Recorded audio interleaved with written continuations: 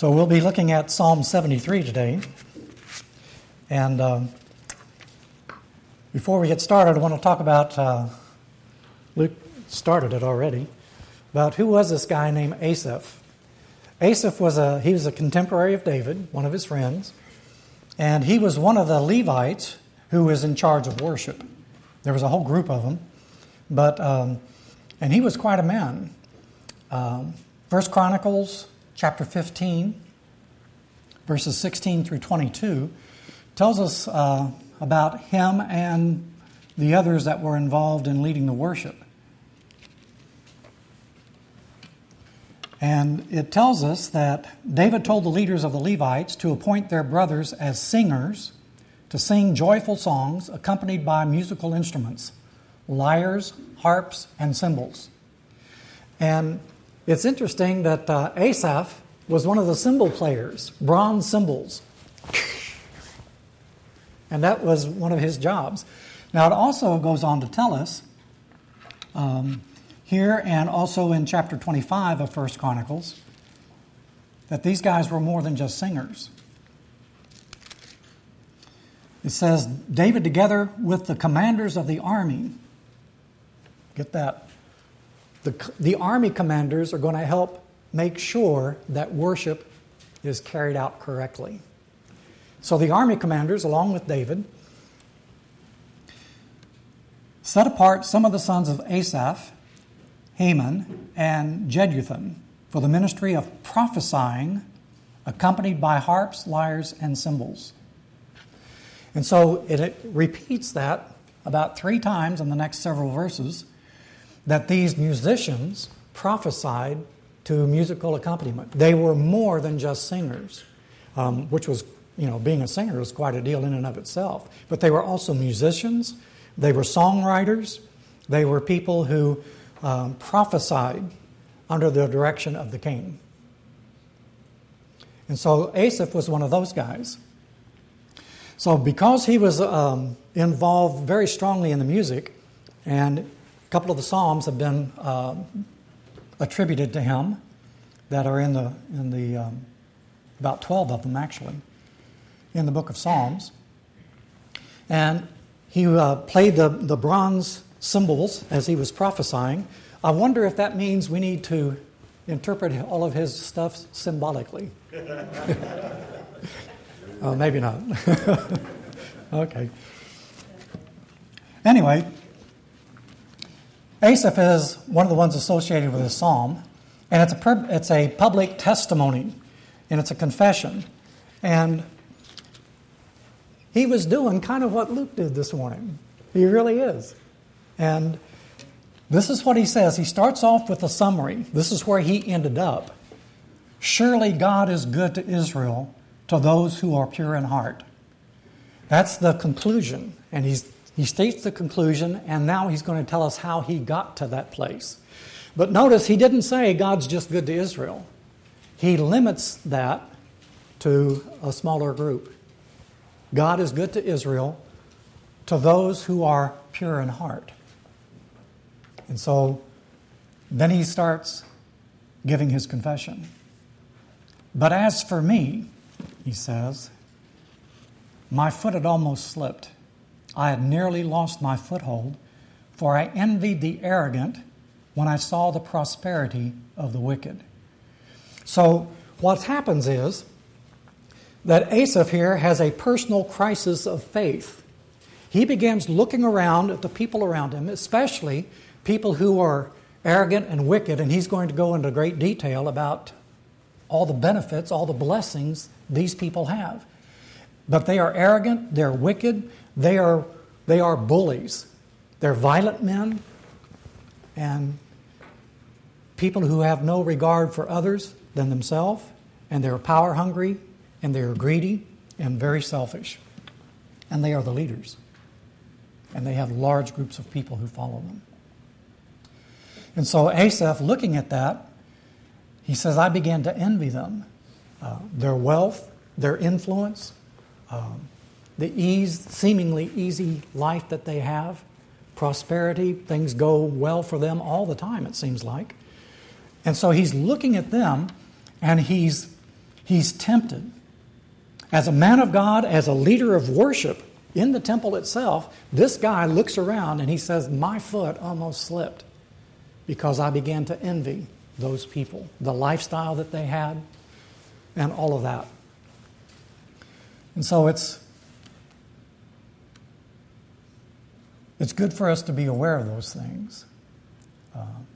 It's good for us to be aware of the struggles that we have inside our own heart and not just make assumptions.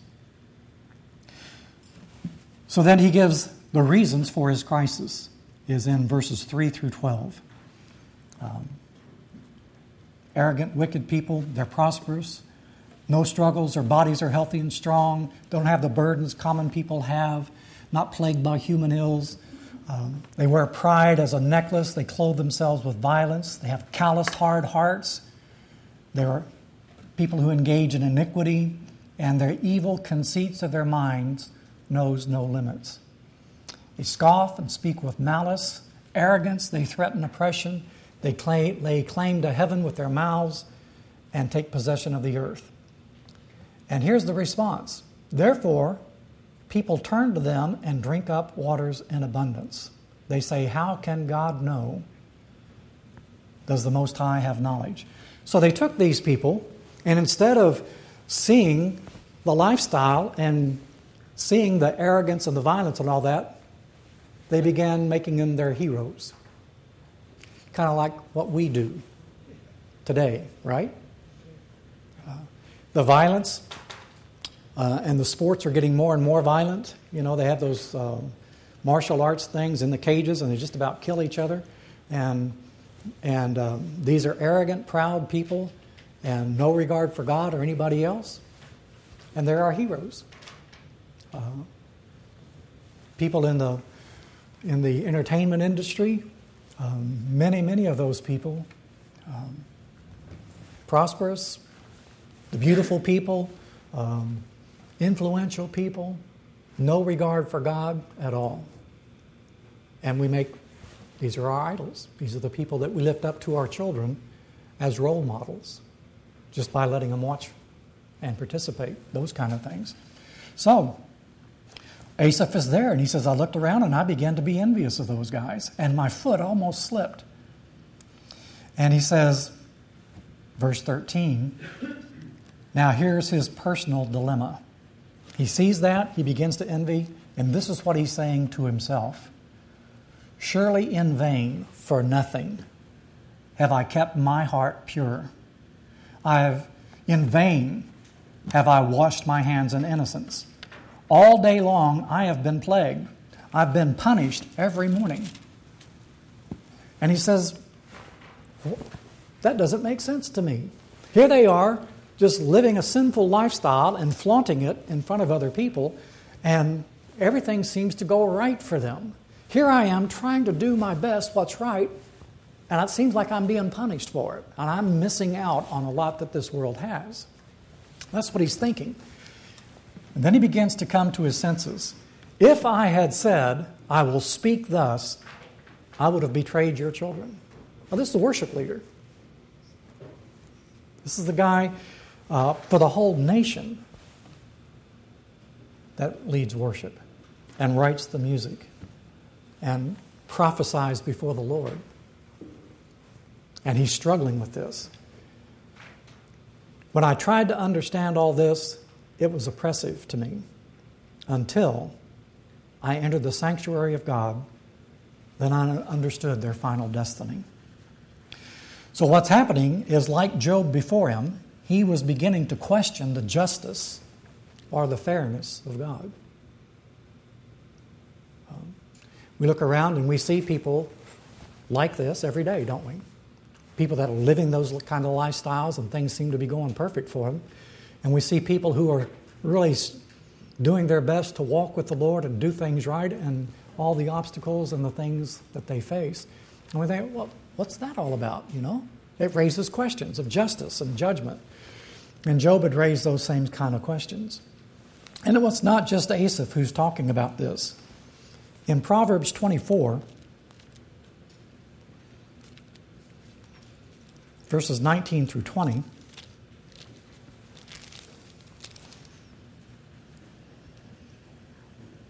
says, "Do not fret because of evil men, or be envious of the wicked," which is exactly what Asaph was doing. "For the evil man has no future hope, and the lamp of the wicked will be snuffed out." They better enjoy their life here while they can, because that's the only enjoyment they're ever going to get. Because they live their lives apart, separated from God. Psalm 37. The whole psalm is about this. It's one of the wisdom psalms. And it starts off in the exact same way. "Do not fret because of evil men, or be envious of those who do wrong. For like the grass, they will soon wither. Like green plants, they will soon die away. Trust in the Lord." This is David writing this psalm. "Trust in the Lord and do good. Dwell in the land and enjoy safe pasture. Delight yourself in the Lord, and He will give you the desires of your heart. Commit your way to the Lord. Trust in Him, and He will do this. He will make your righteousness shine like the dawn, the justice of your cause like the noonday sun." And he goes on and talks about it, trusting God and waiting upon Him. And he says, "Refrain from anger and turn from wrath. Do not fret, it leads only to evil. For evil men will be cut off, but those who hope in the Lord will inherit the land." Now it's a lengthy psalm, 40 verses, and it continues on in the exact same way. So here David, a friend of Asaph, contemporary of him, and they are both coming to the same conclusion. I don't know if they got together and talked about it or if they prayed together about these issues, but the fact is they both came to the same conclusion about not worrying and leaving these things in the hands of God and being consistent in our daily walk with the Lord. So this is where Asaph found himself. Not understanding, but when he goes into the presence of the Lord, then God begins to help him have a different perspective on things. He says, "Surely you place them on slippery ground and cast them down to ruin. How suddenly are they destroyed, completely swept away by terrors. As a dream, when one awakes, so when you arise, O Lord, you will despise them as fantasies." All the violent, the bullies, the power brokers, the people who are arrogant and wicked and control things and all of that, God says they're like a bad dream. Once you wake up, it's finished. It's over, gone. Now he begins to, that was the turning point in his life when he went into the presence of the Lord. And now the critical issues he's going to take up for himself in verses 21 through 26. And this is where his real testimony comes in. And so the bottom line, the reason he could say that God is good to Israel, to those who are pure in heart, those who are serving God, as David often says, with singleness of mind, committed to doing that. He says in verse 21, "When my heart was grieved and my spirit embittered, I was senseless and ignorant. I was a brute beast before you." And he's making a confession here that when his heart was grieved, when he saw those things, it began to affect him deep within himself. His heart was grieved, and it led to a bitter spirit. And he said, when I was like that, I was like a cow out in the field. You know, an ignorant, brute beast with no understanding that there is a God in heaven and there is a direct relationship between Him and us because of His mercy and grace. He had forgotten God. And when we look at our situations and circumstances, when we look at, try to compare ourselves with other people, then we discover oftentimes we become grieved and we become embittered in spirit because we have the wrong perspective. Paul writes to the church, and Paul says when people compare themselves with themselves, they are not wise. And he's writing to Christian people. And Asaph was a man of God. In the book of Hebrews, chapter 3, again, this letter written to Christian people, to the church, starting with verse 12.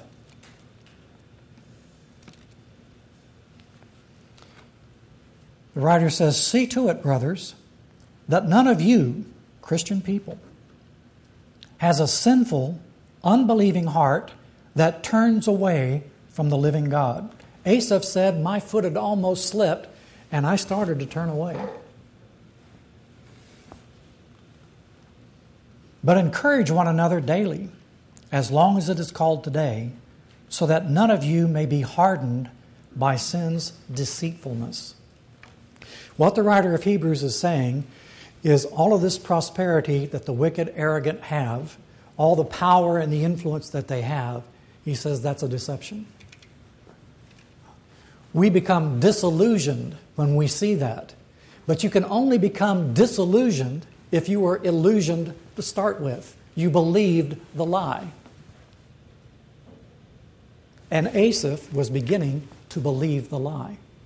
And because he put his faith and his trust in what he saw in the illusions that were facing him, he became disillusioned with God. Turned his back on the truth.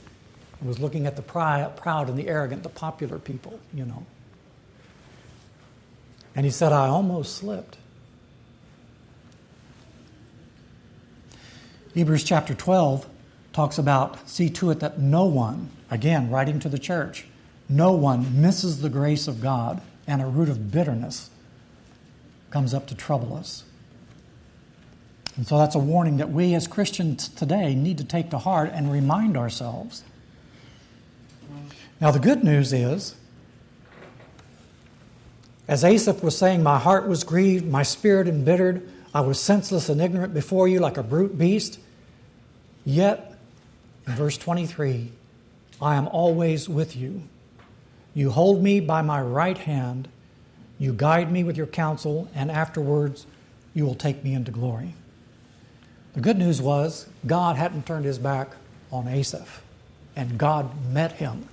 He hadn't departed from him. He hadn't left him alone.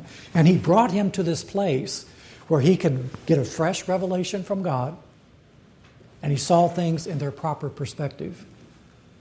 And it gave him peace of heart and mind, and it restored him to his confidence in his walk with the Lord.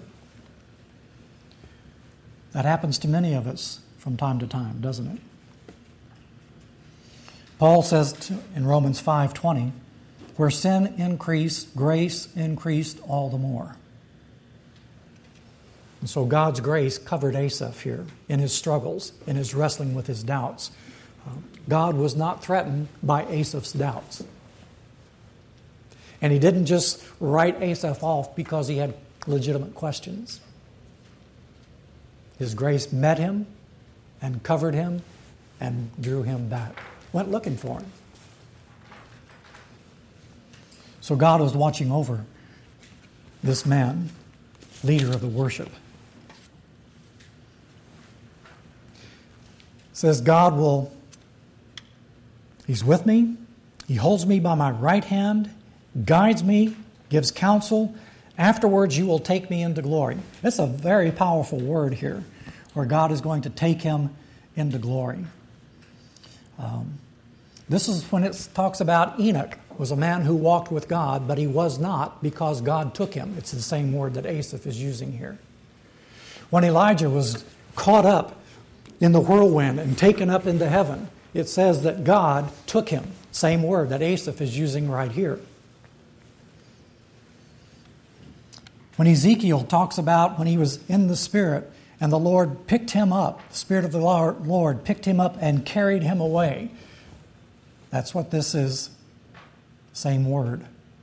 When it says that God took Adam from the ground, same word. When it says that God took Eve from Adam's rib, it's the same word.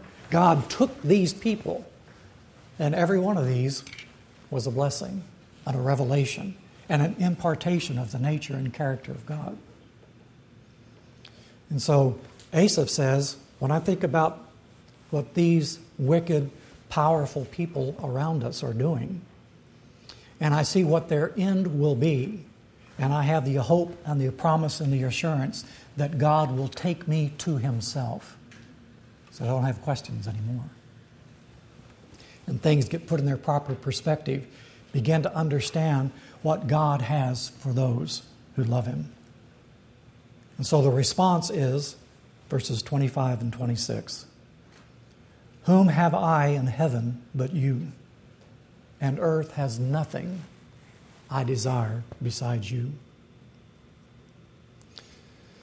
My heart, my flesh and my heart may fail, but God is the strength of my heart and my portion forever. So Asaph has come to a deeper, fuller understanding through his quest, through his questioning, through his doubts, through his fears. And God has taken him through those things and given him a greater understanding of who God is. And when he understands who God is, then all of his life, he begins to understand the proper perspective. And he has the promise of God, the hope, the presence of the Lord with him. And he says, nothing here on earth, nothing that these people who are so successful and powerful, they have nothing compared to this. Nothing. Paul writes about the same thing to the church at Corinth. In 2 Corinthians chapter 4, it's a tremendous, chapter 3 and 4, tremendous chapters in Scriptures.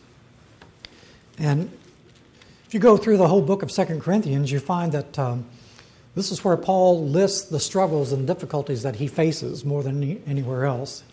There's 2 or 3 lists here in this book. And he talks about all the things that he's been through, all the things that he's suffered, all the hardships that he's faced, the beatings, the shipwreck, the imprisonment, the misunderstanding, persecution, problems within the church, and misunderstandings, and people attacking him, betrayals by close friends, the whole thing. He lists all of that. And this is his conclusion. He talks about the presence of the Lord and the promises of God and the living presence of Christ himself that's working in and through Paul. And so his conclusion is, in verse 16, therefore, we do not lose heart. Though outwardly we are wasting away, yet inwardly we are being renewed day by day. For our light and momentary troubles are achieving for us an eternal glory that far outweighs them all. So we fix our eyes not on what is seen, which is what Asaph was doing, but what is unseen, which is what God brought him to the place to do. For what is seen is temporary, what is unseen is eternal. So he had a perspective adjustment, an attitude adjustment. And Paul says, all the stuff that we are suffering through now, maybe some of the sufferings is this young man that Derek was sharing with today. He says, seen in the economy of heaven is nothing. And if you ask Paul, and he tells you, at the end of his life, he's going to be executed as a criminal of the state because he preached the gospel. And just before they're going to execute him, if you'd asked him, is it worth it? Paul would have said, yeah, yes, it's worth it. This is nothing. This is nothing. Look what I have to look forward with. Look what I've got to look forward to. You know, I was thinking about life. We've got all these newborn babies, and we got some more on the way. Got more on the way. And I had a couple of weeks ago, a guy from Presbyterian Church, medical doctor, down in Beeville. Just met the man. We were talking. He was asking about our church and telling me about his. And he said, what do you all do in your church to have so many children? So, I don't know. It's a gift from God, but it's a blessing. And we'll take all of those that we can get. And he was lamenting because their church was filled with nothing but old people.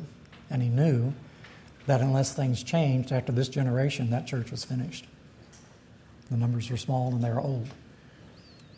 So it's a blessing that we have here. But there are a series of births that we go through in our life. We're born physically. We all understand that. Otherwise, none of us would be here. But Jesus talks to Nicodemus about a spiritual birth. So we used to say, if you're born once, then you die twice. If you're born twice, then you only die once. And that's true. Those who have been born again, born of the water and of the Spirit, have eternal life through Jesus Christ. And it's like a fresh start. It's like starting all over again in our life and our walk with God. Fresh and clean and pure. And it's interesting, I think death is another form of birth. Now, births always take place at a moment of crisis, don't they? And normally it's painful for somebody.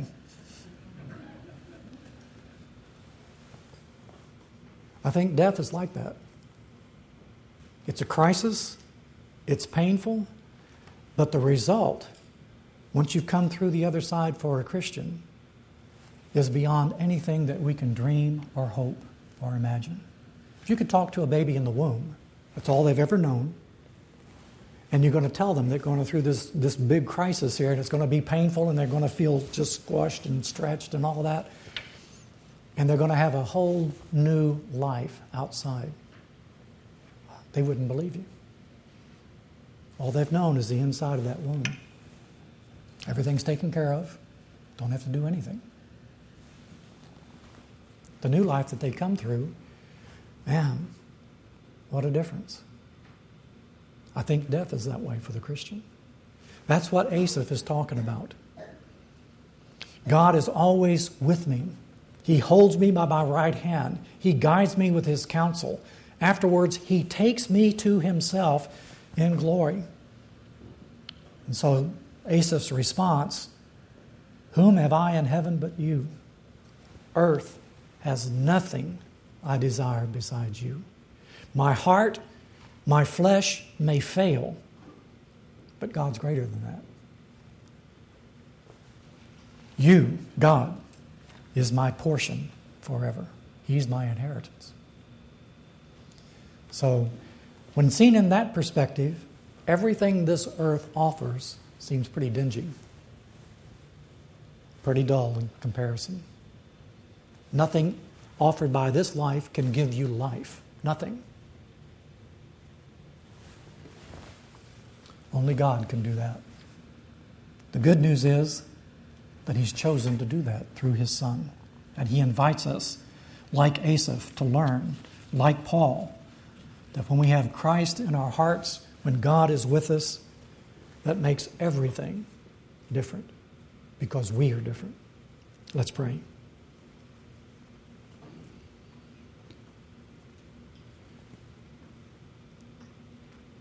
What an awesome thing to be loved by God for no reason. Not because of who we are, not for what we've done, not because of what we know, not because of what we can accomplish, but you've just chosen to love us and to give your life for us. You've chosen to include us in everything that you're doing. And you've invited us to be partners with you, partakers, not only of the activities, but partakers of your divine nature, which you impart to us through your Son, which you work within us through our personalities and through our relationships. You do that through the transforming power of the Holy Spirit within us. So, Lord, we pray that as we come before you, that our hearts would be open, that our minds would be open to hear from you, that our spirits would respond to your invitation like Asaph's did, with all of his questions, with all of his fears, with all the doubts and the struggles that he was facing, trying to overcome the sin that was drawing him away from you, becoming bitter in spirit, disillusioned. And yet he went to the right place. He went to you, laid his heart before you, and you ministered to his needs. Father, this morning, as we wait before you, we pray that you would look deep within our hearts. Look beyond the smile on the face and look at the heart. And that you would minister to our deepest needs as we lay them out before you in the presence of your Son and your Spirit. We ask it in Jesus' name. Amen.